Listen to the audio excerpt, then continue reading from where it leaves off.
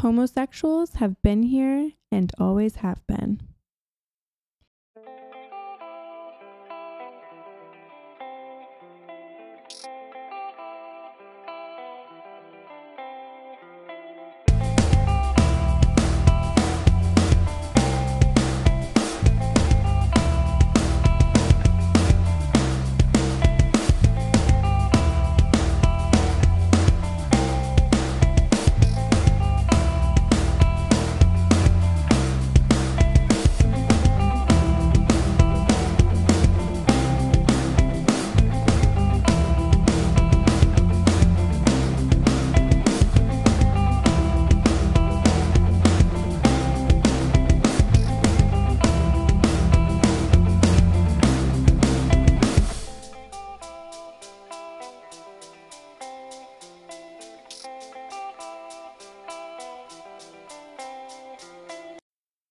If this is the first time listening to us, welcome.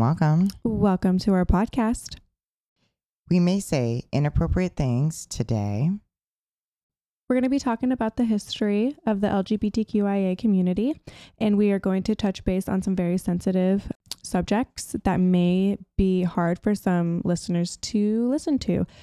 And as we go through the history, language has changed, but we will be saying as it was in the history. It may not be how we say it now. And I just want everybody to know that. Yep. This is a representation of the history that has been done to the LGBTQIA community. Let's start the show. So to start, it's a hard time to find anything documented for like any time before the 1800s for the LGBTQIA community. But one person in particular that stuck out to me the most is Alice Dunbar Nelson. She was best known as one of the very few female African American diarists. So she would write in diaries and write poems in the early 20th century.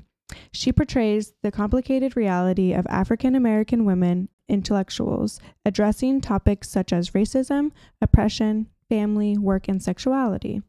She later identified as bisexual and would touch base on these topics and is very controversial. She was one of the very first ones to talk about it. Coming from there to, a lot must have happened between then and to where we're going right now, because so many years passed. Exactly. And like I said in the beginning, homosexuals have always been here. And it's just is how they've been treated. Right. So in 1924, Henry Gerber founded the Human Rights Foundation, and it was called Chicago Society for Human Rights. And it was the first gay rights organization in the United States ever. Right. The Society of Human Rights. Distributed to a small membership. In 1925, the society came to an abrupt end. The wife of one of the co-founders reported her husband, a reputed bisexual, to her social worker, who contacted the police. Following a police raid, Gerber and several others were arrested and prosecuted for their deviance. After 3 costly trials, the case against Gerber was dismissed. Gerber lost his life savings defending himself and was fired from his job at the post office for conducting unbecoming a postal worker. I just think that was a very huge thing to be done back then. Right. Because I feel like this person is a straight person who's literally fighting for the rights of gays and lesbians in a very hard time. Right. Then to have that happen and be raided by the police and basically fighting for that, I'm like, damn. And he was the only one sticking up for the LGBTQIA community way back when. And so I think that's a very huge, impactful thing. And that being the very first organization. And it's huge. It is huge. Biologists and researchers and sex researchers, they started studying the behaviors. But I'm just going to tell you, they started training psychologists, because let's take it back in 48 to the beginning of the 50s. This is what it was supposed to be. Oh, you're going to marry You're going to marry a woman. You're going to marry a man. You're going to have 2.5 children. You're going to live happily ever after. This was, and you're going to have a white picket fence. You're going to go to work. The men's going to work. You're going to the woman's going to just take care of all the children. All and the children, all the needs. cooking, all this, all that, all this. Stupid gender norms. Well, I'm going to tell you, 1948, they started studying. They started saying that being gay is a mental illness. They started training psychologists. They started teaching them. So coming out of college doing this, they are training and training and training. Did I get it wrong by not looking it up? Yeah, in the 40s, the psychiatrist and like psychologist, like anybody that was having to do with a mental illness type thing, they would look at homosexuality as an illness and treat it as such. Right. In the 1952, they listed it as a sociopathic personality disturbance. Yep. And the treatments they would do on them was horrendous. And California had one of the biggest facilities. And even within the community, they knew about it. Yeah, it was the biggest facility that contributed to these horrible treatments. Right. Just to say a few is like lobotomy, big one, fucking fucked up. Then it leaves the patient just not them, literally not even human, like literally dehumanizing the person. Then you have where they are electric shock therapying them on their fingers or different locations of their body while they are looking at images that they find arousing to replace that arousal with pain. Correct. And it's so that way up. when they would go back into society, they would not be attractive to the same sex. Yeah. So they would shock the fuck out of them and in hopes of that would not arouse them any longer. And there's people that I've talked about, their friends or family members that have had this happen to them where they're like, such and such went into this place, and then came out and it wasn't them anymore. They were literally just. So they would, in these facilities, it would even come down to castration. Yes. If you don't know, that means cutting off your goods. Your goods. Yeah. So one of these people had a friend that went into the facility in California, came out a vegetable, was not even the same person that when they came in before. This is how it was. It wasn't okay. Mental illness. Yeah. Chalk it up to mental illness. And they had all this stuff that they were trying to fight, saying that, oh, it is an illness, and it is this, that, and the other thing. But many professionals in medicine and mental health and social scientists criticize the categorization due to the lack of scientific data, because they were arguing it and saying, where are you finding this and this, and how are you putting these together that it's a mental illness? And it's like you can't, because they're literally born that way. Right. Like, so, and you got to remember, during this time, leading up into the 50s, they started going nay in employment. Homosexuals were not allowed. They were going to get fired. Fired. You're fucking fired. Yeah. For just being. For being you. For being you. Yep. This started going into the military. Yes. Yeah. Where you couldn't be of LGBTQIA. And what did that president do within that time? Well, in 1953, Dwight Eisenhower signs an executive order banning homosexuals from working for the federal government or any of its private contractors. And the order lists homosexuals as a security risk along with alcoholics and like neurotics, like so narcotics and. That's how it was being classified back then. That's how it was being presented to the public. Yeah. And I'm going to stop right here and say back then they had advertisements. They sent out advertisements basically on this. This is how they did. They would do, like, back then in the day, if you got in trouble, it was going in the fucking newspaper with your name. Like, well, we've seen that. Like, this is a totally different topic, but like we seen that, whereas kind of like we have the social media platforms of Instagram and Facebook and all this stuff to update people, right?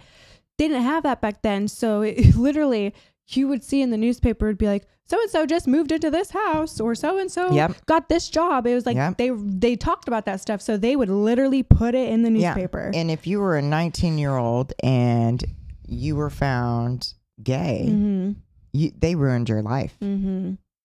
Yeah. And in the 50s, 40s, and even... I want you guys to remember, they ruin your life. So when we get into the next stories to come, a lot of times these people were street people because of this. Yes. Because of what? Yes.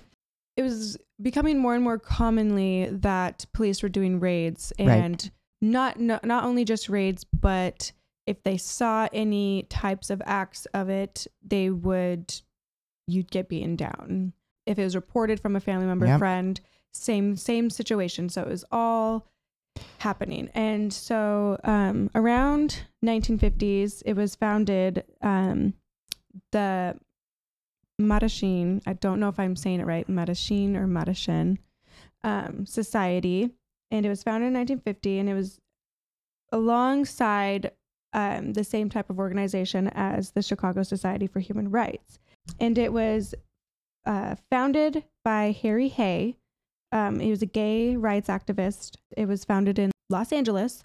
And whereas this other one was on the other side of the country, who believed that homosexuals should see themselves as an oppressed minority entitled to equal rights.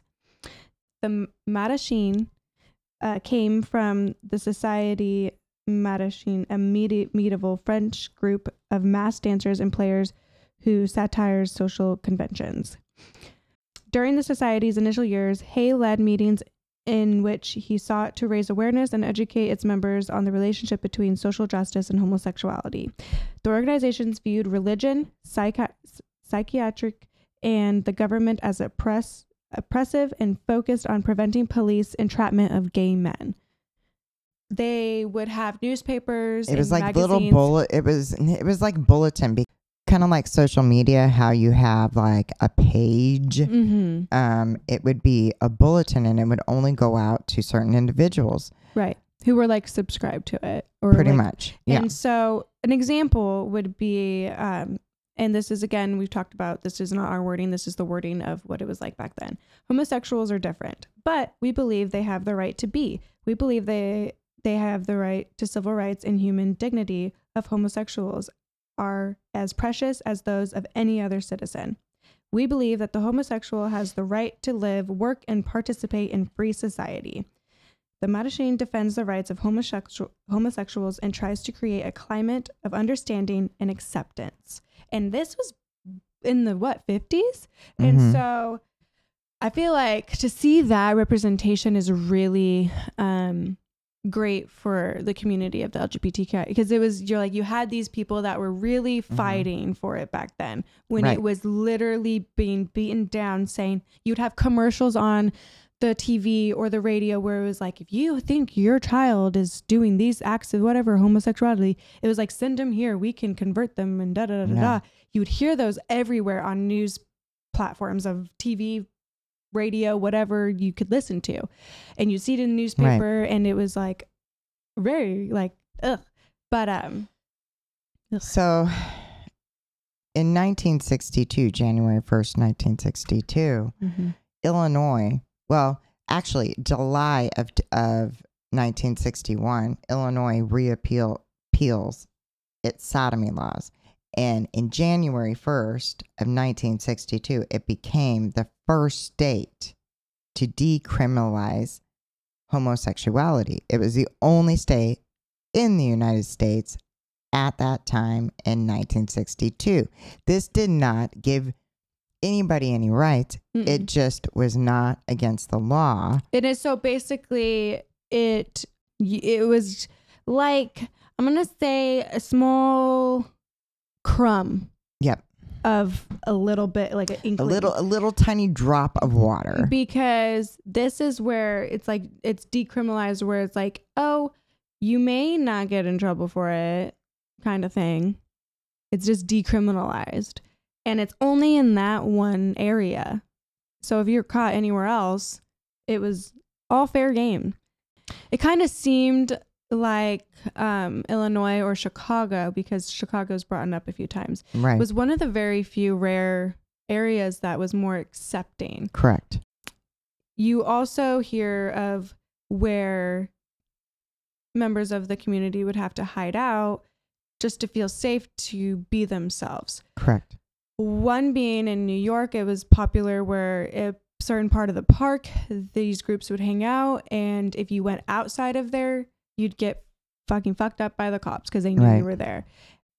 The incidences where if they wanted to have a more intimate relationship with someone, what would they have to do? So they ended up finding a place. It was an industrial place, and it had the truck trailers. During the day, it was like raw meat. It was like, so going in there was gross and disgusting. Right. So that's where they would go. But they would think nobody would go and look there. Right. Right. Correct. Because it's, industrial place. Right. And they started getting, harassed there, getting arrested there. There was a long stream of being arrested. But from different places, like, if somebody lived in California, they knew there was a whole bunch of people coming to New York because there was this block that it was, okay. Like a safe haven. A safe place, right? It was a safe place to be and to be yourself. They could have a conversation on the steps of the streets and not be harassed. There were several witnesses that there were people openly, hugging, doing all of, what a normal couple would do. Expressing their emotions and feelings. Yeah. And not having to hide it. Not having to hide it. Correct. And you got to remember, during this time, before we get into this, we had a whole movement that was happening. You imagine, the little housewife and the going off to work, and then all of a sudden chaos is happening. Right. All of a sudden chaos is happening. We have people standing up for their rights, people fighting for their rights. Yeah, because this is the same time when other communities were getting oppressed and getting fucking hate. And the hippie movement. It was just, everything was happening. Yeah, people of color. And people were sitting on the park benches going, what the fuck is happening? Well, so for people who don't really, this is the same time of Rosa Parks era of all this type of stuff was happening. And so it was nobody who was looked at, and I'm doing this in quotation because is what it was said, looked at as different, was not accepted at all. And the LGBTQ plus community sat there and fought for all of these individual rights, right? Just for human rights. Just for human rights. But at that time, they weren't fighting for their own rights. Because they were fighting for civil rights. People were trying to figure it out. Yeah, they were fighting for civil rights, just for everybody to freaking be civil. So around 1965, they started going, they're fighting. But the lack of civil rights within the LGBTQ plus community, nobody was fucking talking about. Right. I mean, it was pretty well. No one was really sticking up for them except for... and they weren't even sticking up for themselves. Right. And except for these two organizations that would try to be going at bat for them. But at that same time, when the Machine Society, they started documenting in New York where the liquor authority prohibits serving gay people at any type of bar. Yeah, because at this point, in the 1960s, homosexual acts were illegal in every state except Illinois.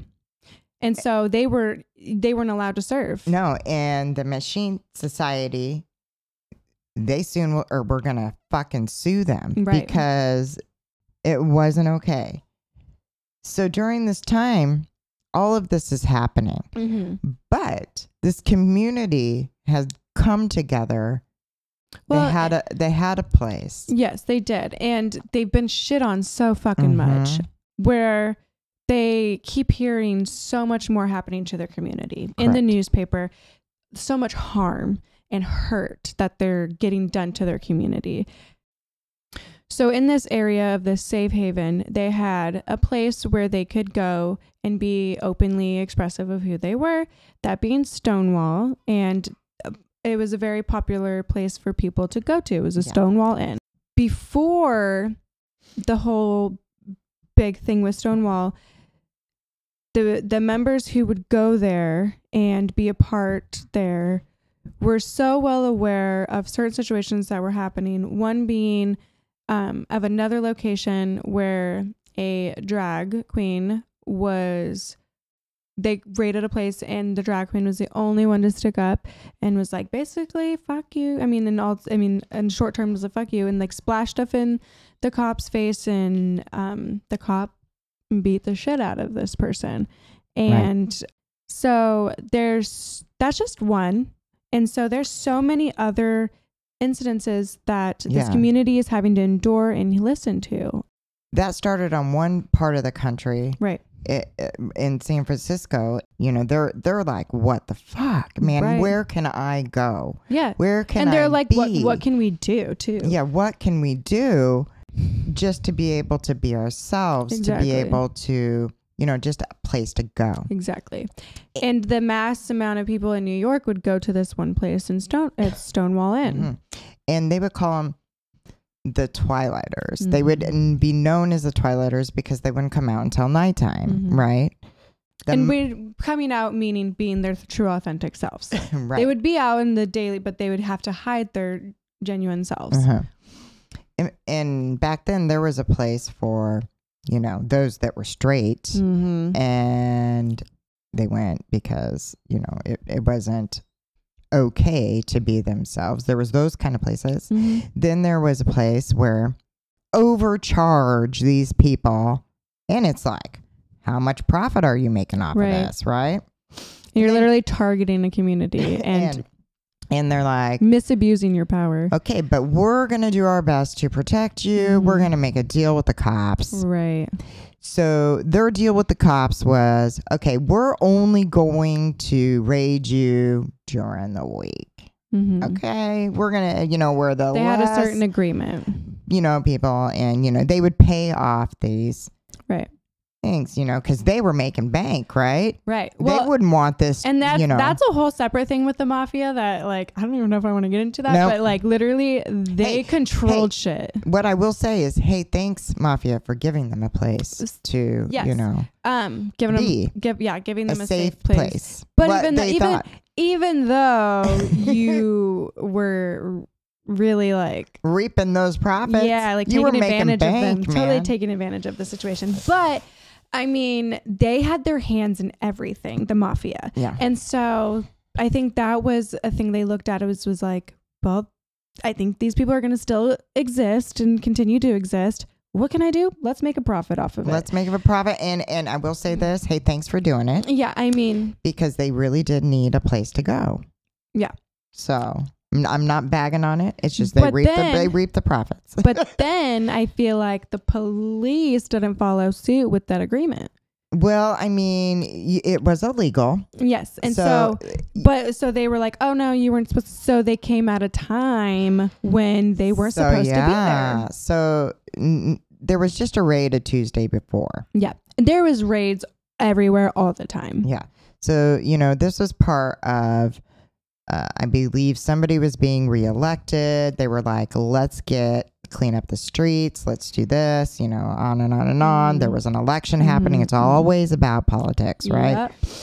So clean up the streets. Let's do all this. And what they weren't prepared for, because they'd done it so many times during the week. Right. They weren't prepared for the amount of people that were there on June 28th, 1969. They weren't prepared that it was going to be a full bar. There were people on the outside. They weren't prepared. They weren't prepared for the smoldering of my rights. Right. These are my rights. Right. I am a fucking human being. Right. at the end, like I was leading up to there, they were hearing so many things happening to their community in the newspaper, in TV and radio. And it was like, I could just try to picture myself being in that space, and it was crowded. There was a lot of people there. There was a lot of people. That again, that was the prominent place for anybody who was of that to be there. And there was a lot of people outside, right, from what the witnesses say. Right. So, and they looked at the cops and were like, yeah, where's the rest of you? Yeah, where's the rest of you? You can't send 6 cops in here to tell us, hey, hey. Which I feel like this community has over and over again has obeyed and been like, okay, we'll do what you say. We do what you say. We don't want to cause problems. But they said, fuck it. Like, enough's enough. And Jewel and I had conflicting information, but we do know that somebody... I think it's still the same, but somebody held their ground. Because normally the raid is, you're supposed to stop, hands up, get ID. It was different that day. Follow suit and obey. And somebody was like, nope, this is my rights. This is a place for me to be able to dance with whoever I want to dance with. To be free. Happy, everything. Right. So that night, well, it happened at 1:00 in the morning is when the raid happened. It changed. And they were trying to get everybody out of the building. Some people got out of the building. Somebody held their ground right outside. Somebody held their ground in the building. Some people didn't have a chance to get out of the building. As there was more of them than there was of the cops. The cops barricaded themselves in the building. They had a reporter with them that had a couple buildings up that was on the corner, was inside the building with them, along with people that were trying to get out with their community. Right. See, and I don't ever condone violence, but I feel like this community specifically was witnessing so much to their community of their communities getting killed at a rapid rate. There's sometimes when it's like you have to fight back, and I know when we say like, oh, don't match the same thing, like don't do what they do, don't stoop to their level, but they needed to get their message across, and it wasn't getting done. And so this time they were like, so this Stonewall, and they had boards up, and they could kind of see through the holes of the boards. They could see what was happening out there a little bit. They noticed on the inside that they saw fire. They didn't know, what was happening. They did see fire. The community started growing on the outside. It wasn't just the people on the inside. Right. It was growing. Right. Then what ended up happening, busloads of cops showed up in their suits, the riot gear as we would know now. Common. Very common now. And something beautiful happened that night. Even though there was such violence, the people that got out were going to be arrested. They started going in the paddy wagon, and then they noticed what was happening with their community, and they slammed and got out. They joined back with their community. They ended up going around these blocks. They ended up realizing, hey, there's still more of us. Right. Than there are them. Right. And they started... Because people were joining. So people started... They would back up, but then the police would back up. And then they would go around these blocks because they knew those blocks way better. They were up and down them. Right. And they were noticing that they had the control. Right. They had the control, and the police would back up. And then the way that block is... If they went around this one corner, they ended up in back of him. So they ended up in back of the cops. They ended up in front of the cops. A lot of people got hurt that night by the police. A lot of people got hit, beaten up. A lot. They stood their ground. They did. The riots went on until July. Yeah, it continued. it's in the weeks following just the Stonewall incident, activists in New York, they organized the Gay Liberation Front, which that's the name they created for themselves. But that was the movement that started it, and they weren't done. They continued the fight, and they continued and continued. And a few months later, after the Gay Liberation Front was the Gay Activist Alliance, the GAA, was founded in December of 1969, a new LGBTQ plus activist organization. You would see people wouldn't look at it as a parade. In the newspapers, they put the rise of a new conscience, gay pride on parade. And so this is kind of giving me, reminded me of Grandma when they were protesting and she was like, it looks like a parade. Yeah. Well, but that's totally different. But they were literally, it's technically still a riot. They're yelling and screaming for their rights. Right. And it's not a joyous celebration that they're doing. They're together, but they weren't celebrating. They were like screaming, give us our fucking rights. And so I think it's funny that the newspaper is like parade. Right. And I'm like, it wasn't a parade. But I have a news clipping from there from July 1969 in Madison Square Garden. And then you would see stuff in the news clippings. The gay revolution comes out and it was like, boom, they're here. Yep. They're in your face. Yeah. What are you going to do about it now? What you going to do about it? And so there's news clippings of the reports of that. And it says there's questions that they would ask. And it says, I'll begin with this question. What is the Gay Liberation Front? It says, we are the revolution. Yep. And that's the truth. So then there's a lot that's happened within that year, but a year following that, after then, it was kind of like a celebration. They kind of marked that day as, you know what, we fought back and this is that. And they made it a celebration. A year after, on June 28th, 1970, when those that were there involved in Stonewall Inn raid, and they had already experienced it when they went to go, because they organized a march, is what they actually said. We're going to organize a march. And when they arrived to do it, they were like, okay, hardly anybody's going to come. All of this was happening. And, one individual, there wasn't as many people, and he looks back and there's just thousands of people behind him. Right. He cried through the whole rest of the march because everybody started. Just imagine. Well, yeah, because it was the standard people, and then people that were looking on the outside started joining them, coming together. And the Black Panthers showed up, and they started marching with them. A lot of communities started coming together and was marching. A year after the Stonewall riots.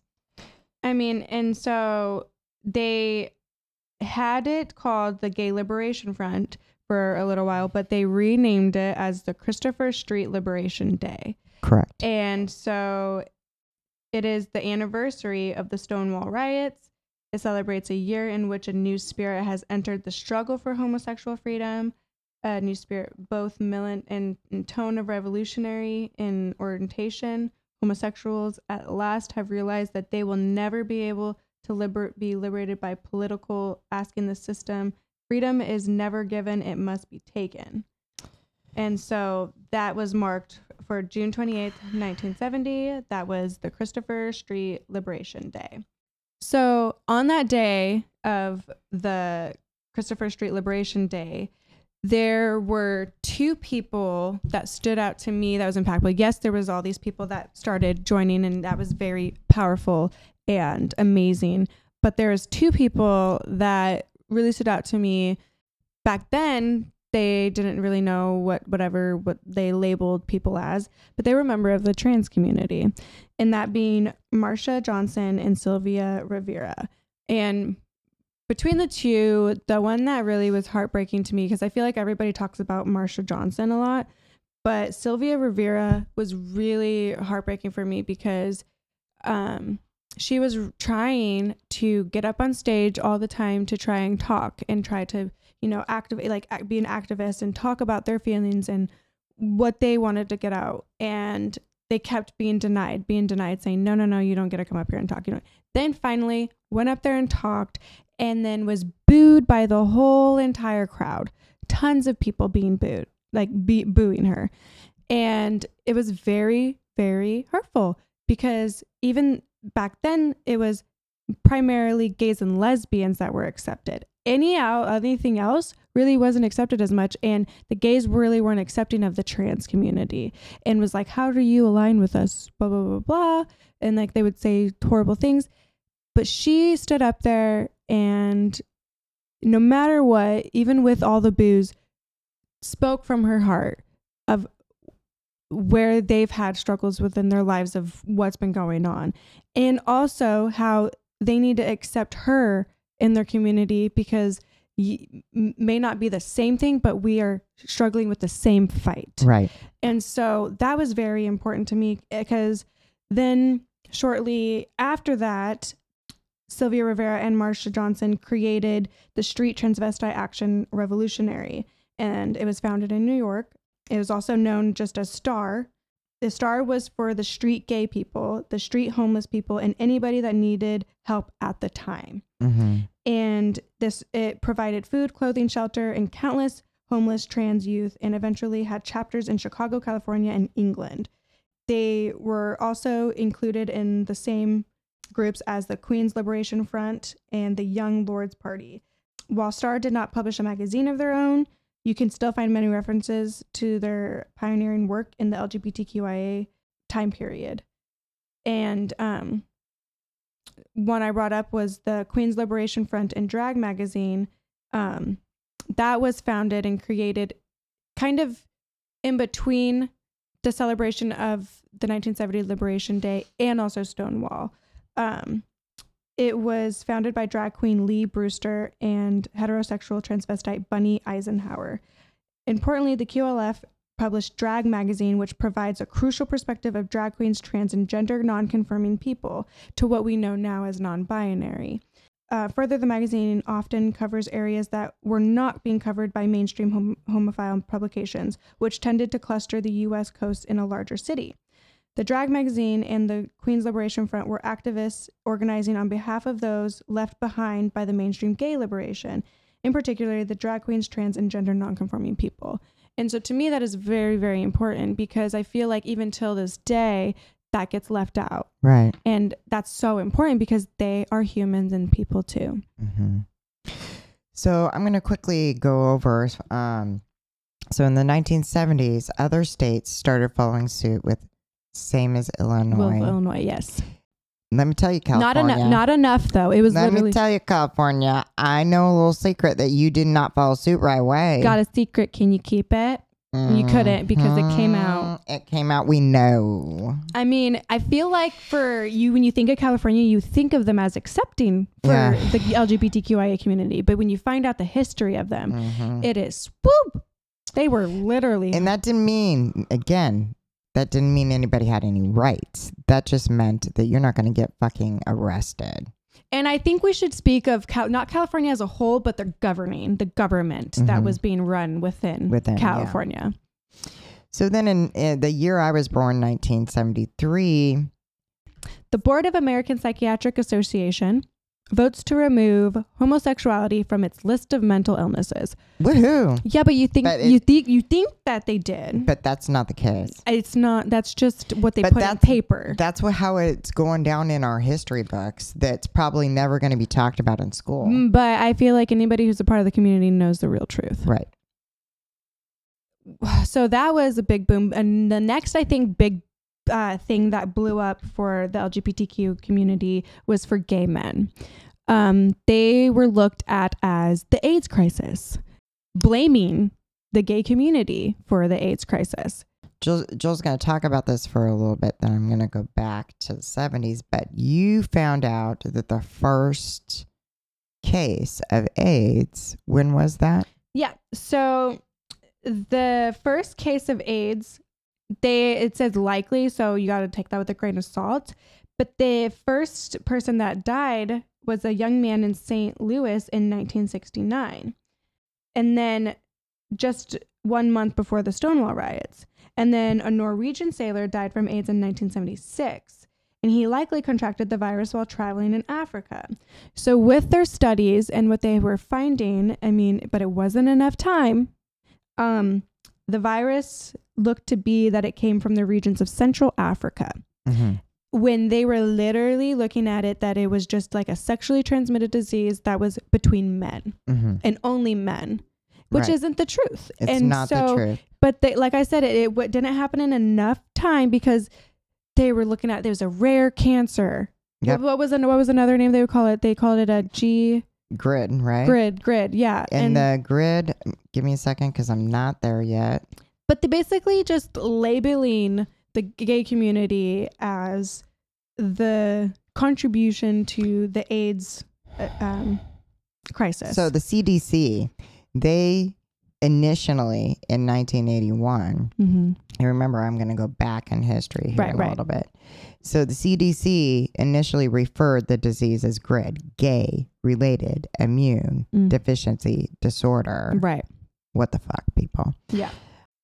Later on, it became, changed to AIDS. Right. So amidst the public apathy and the government inaction, like no help from anybody. No. Literally, they're just like, okay, yep, we're just going to accept this as it is. Right. Luckily, the Gay Men's Health Crisis and the AIDS Coalition to Unleash Power Act, so the ACT UP, formed in New York in the 1980s to raise awareness and fight for an end to the disease. It didn't get re-looked at until in the 90s, where they finally were like, oh, there was other people getting AIDS too, not just gay men. Yeah, but during the time in the 80s, I remember they sent out, let me get the number real quick. They sent out to every single household. The CDC started mailing out brochures because, there wasn't social media. You couldn't just plop her out there, right? So they started mailing out, the CDC in 1988, they started mailing out brochures understanding AIDS to every household in the U.S. to approximately 107 million brochures were mailed out. Right. And let me tell you, I don't think that they were very fucking accurate. No, they weren't accurate. They were not even looking in and at a factual thing. They were literally just trying to be hateful towards the community. Can I take it back to 1977? Yeah. Back to San Francisco here real quick. Let's do a rewind. Harvey Milk wins the San Francisco Board of Supervisors and is responsible for introducing a gay rights ordinance protecting gays and lesbians from being fired from their jobs. Right. 1977. He was like one of the very first politicianers. Milk also leads a successful campaign against his, opposition and initiated the forbidden homosexual teachers. Right. So that was, I think it was like the position was number 6, I think, back then. A year later, a city supervisor, Dan White, assassinates Milk. White's actions were motivated by jealousy and depression. See, and then this is where we will say they got the shit wrong, because you could totally see. Let's not have that down in the history. No, because literally you could totally say that was coming from a hateful place. Yeah, it was a hate. They obviously were not liking the decisions or what this person Harvey was saying about this stuff needs to change for the homosexual community, and these rights need to be like all this stuff. Like he was being an activist for them, and so having that big platform gave him all the spotlight on him. And I mean, but this city supervisor, Dan White. No, hold on. Before you say it, how much do you think, how many years do you think you would have to serve for assassinating like an official think person? About that in your head. You just like take a few seconds. If you have to pause this, do it. Yeah, think how long should you be to assassinate somebody? Right. Back then in the 70s. Dan White was convicted it was May 22nd, 1979. Mm-hmm. He was convicted of voluntary manslaughter and was sentenced to 7 years in prison. But how long did he serve? But only served 5 of the 7. And usually it's like, because good behavior. And it's like, there's some people that like, I don't know. So I'm pretty sure, is this person still alive? I don't know. You got to look that shit up. We don't have time right now. But we'll find out for that. But like, fuck, dude, what the fuck? You only served 5 years to assassinate. And that isn't just like a person to person. This was like an official, a leader official. Right. Oh my gosh. And then just 5 years and you're just good. You're good. Just serve 5 years and it's fine. And when we were talking about this, it reminds me of the present day of the person who got off scot-free with the bullshit that they pulled. Well, 5,000 protesters back then said, fuck you. And they started, guess what they started doing? They got pissed. I bet, because that's not enough time served. Mm-hmm. And this is where I have to say, for people who like, oh, why they're supposed to be so nice. And being peaceful and nice isn't working. It isn't working because we're not, and they're not getting treated the same way that you're telling us to fucking act. A lot of things happen and you don't know certain things, right? I learn stuff all the time because, I didn't live it. Right. See, and I know what I lived through and I know what I've witnessed. Right. And we've said this often in our show. You are never too old to educate and grow and learn something because we don't know everything. And to say that, we don't know everything. And we should have the capacity to always learn and grow. I just feel like some people just don't have that in them. But now we have, so this person murdered this person. We have these people that are being vocal about it and saying, no, this is not good. This is not okay. Right. So then we have AIDS out here. Right. We have all of this stuff happening. So then you have the Democratic Party. Uh-huh. It states that they will not discriminate against homosexuals. And at their national convention on August 11th through the 14th, the Democrats become the first major political party to endorse a homosexual rights platform. And I feel like that's very huge. And for people who like to always label anybody from LGBTQ, they were the leftist or were the Democrat, whatever. Well, it's because the people on the right and the red didn't fucking fight for us. Okay. So there's that. In December 21st of 1993, the Department of Defense issues a directive prohibiting the U.S. military from barring applicants from serving based on their sexual orientation. Applicants shall not be asked or required to reveal whether they are homosexual. This is known as the Don't Ask, Don't Tell bill. Don't ask, don't tell. So they didn't ask, don't tell. They were not required to say specifically they were straight, gay, anything, lesbian, whatever they identified as. And they weren't supposed to turn you away. Then you're like, and it's again, you're going to see this, guys. You get a little bit of like, ooh, maybe we're going the right direction. And then 1996, September, Clinton is like, no. The Defense of Marriage Act into law. And that law defines only a man and woman is the definition of a marriage. And no state is required to recognize a same-sex marriage from out of state. What happened, Democrat? What happened to you? That's what I'm saying. It's like, oh, we're going the right direction. The military is like, oh yeah, you don't have to do that. Don't have to out people.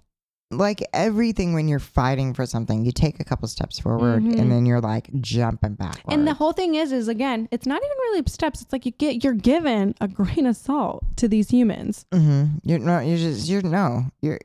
don't even know if that is, it's that. It's like, it's like imagine if someone gives you a big, huge ice cream cone. You go to take a lick and you just had it on the tip of your tongue and it just threw and taken away or fell. Yep. It was like that. Yep. Just like that. I mean, you're not giving a community enough of what they need. You're literally only giving certain groups more privilege and rights. So that when I saw that in the 90s, because like I was born already by then, like I was a year old, and I was like, what the fuck? You were a year old, yeah. You had already graduated. I mean, no, you didn't. You had already done high school. You already did all that. You mean you were living it. And I'm just like, I was fucking working my ass off. What the shit's happening? Yeah. So 90s, I mean, fuck. And then, you know, he does that bullshit. But luckily, Vermont recognized that as bullshit and was like, in 2000s, becomes the first state, Vermont, to legalize civil unions and registered partnerships between same-sex couples. Again, not marriage. Just to be able to have a relationship. So what year is it now? We're in the 2000. We're in the zeros, 2000s flat. 2000. So April. Yeah, that was only 23 fucking years ago. Yep, guys. That's not that long ago. And then again, so that's not marriage. That's just relations. So the first ever state to actually legalize marriage, and it was in 2004, would be Massachusetts. Whew. And we're like, fucking hallelujah, finally. But that's praise Jesus. That's one state out of all 50, right? And so, luckily, in the following, this is some years though. In the 6 years, it took 6 years though. Within that 6 years, other states followed suit, being New Hampshire, Vermont, Kentucky, Connecticut, Iowa, and Washington D.C.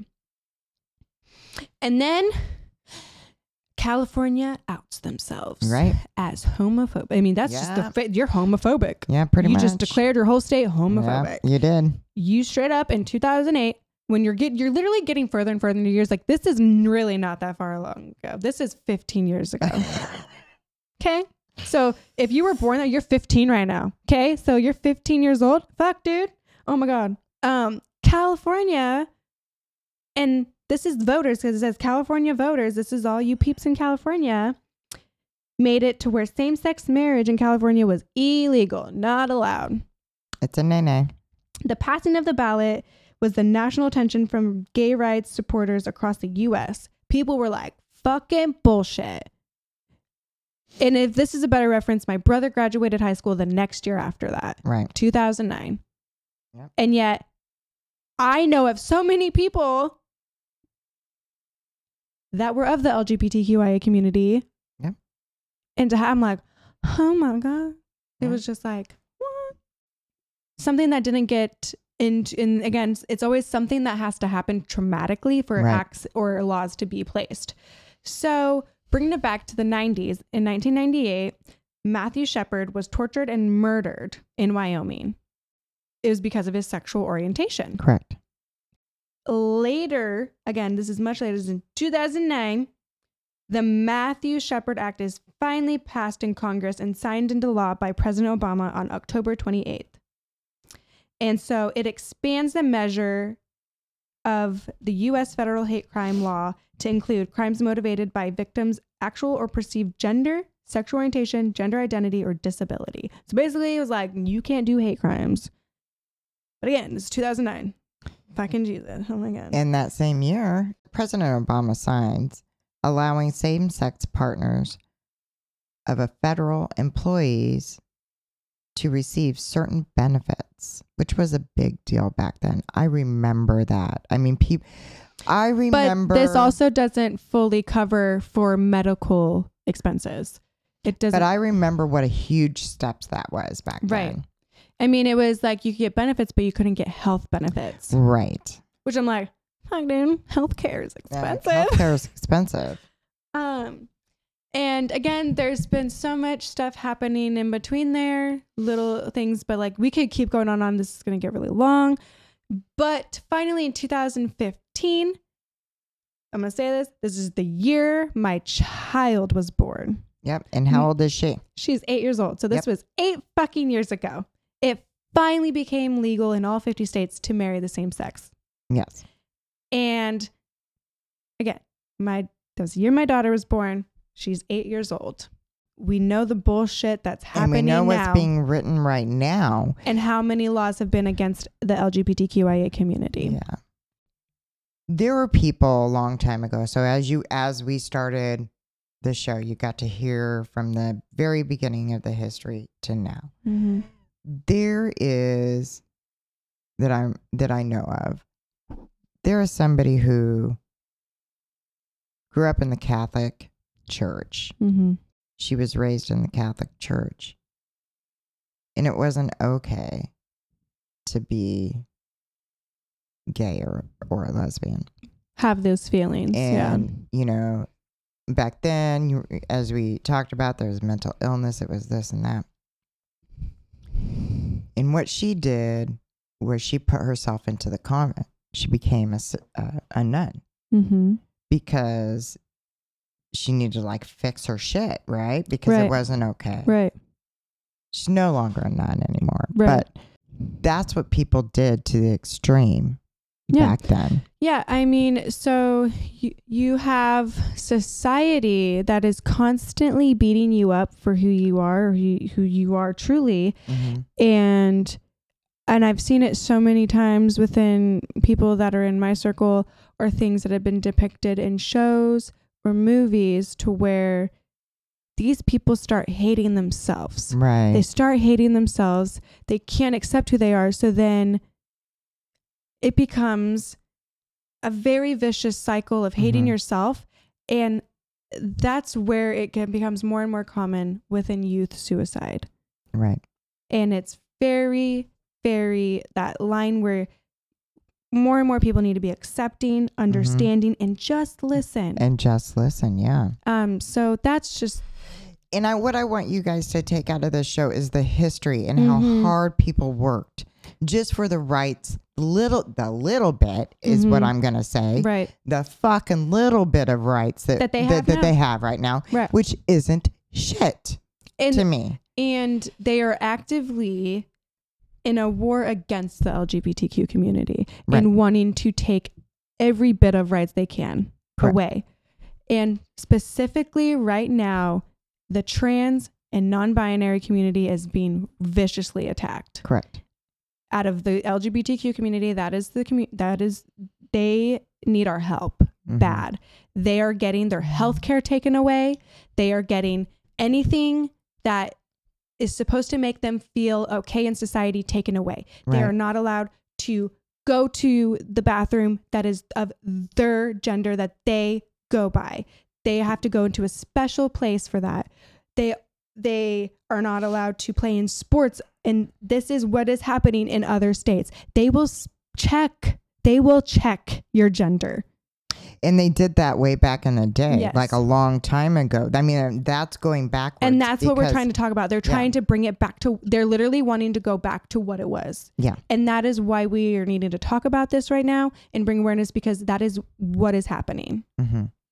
So I know we had a lot of information today. I know it's going to take, I mean, if you have to go back, replay. It's a lot to process as well. Yeah. And we will put our resources down at the bottom. I want everybody to be kind to each other, really have an open mind. Understand, listen, and grow. Until next time, I'm Sarah. And I'm Jewel. Peace.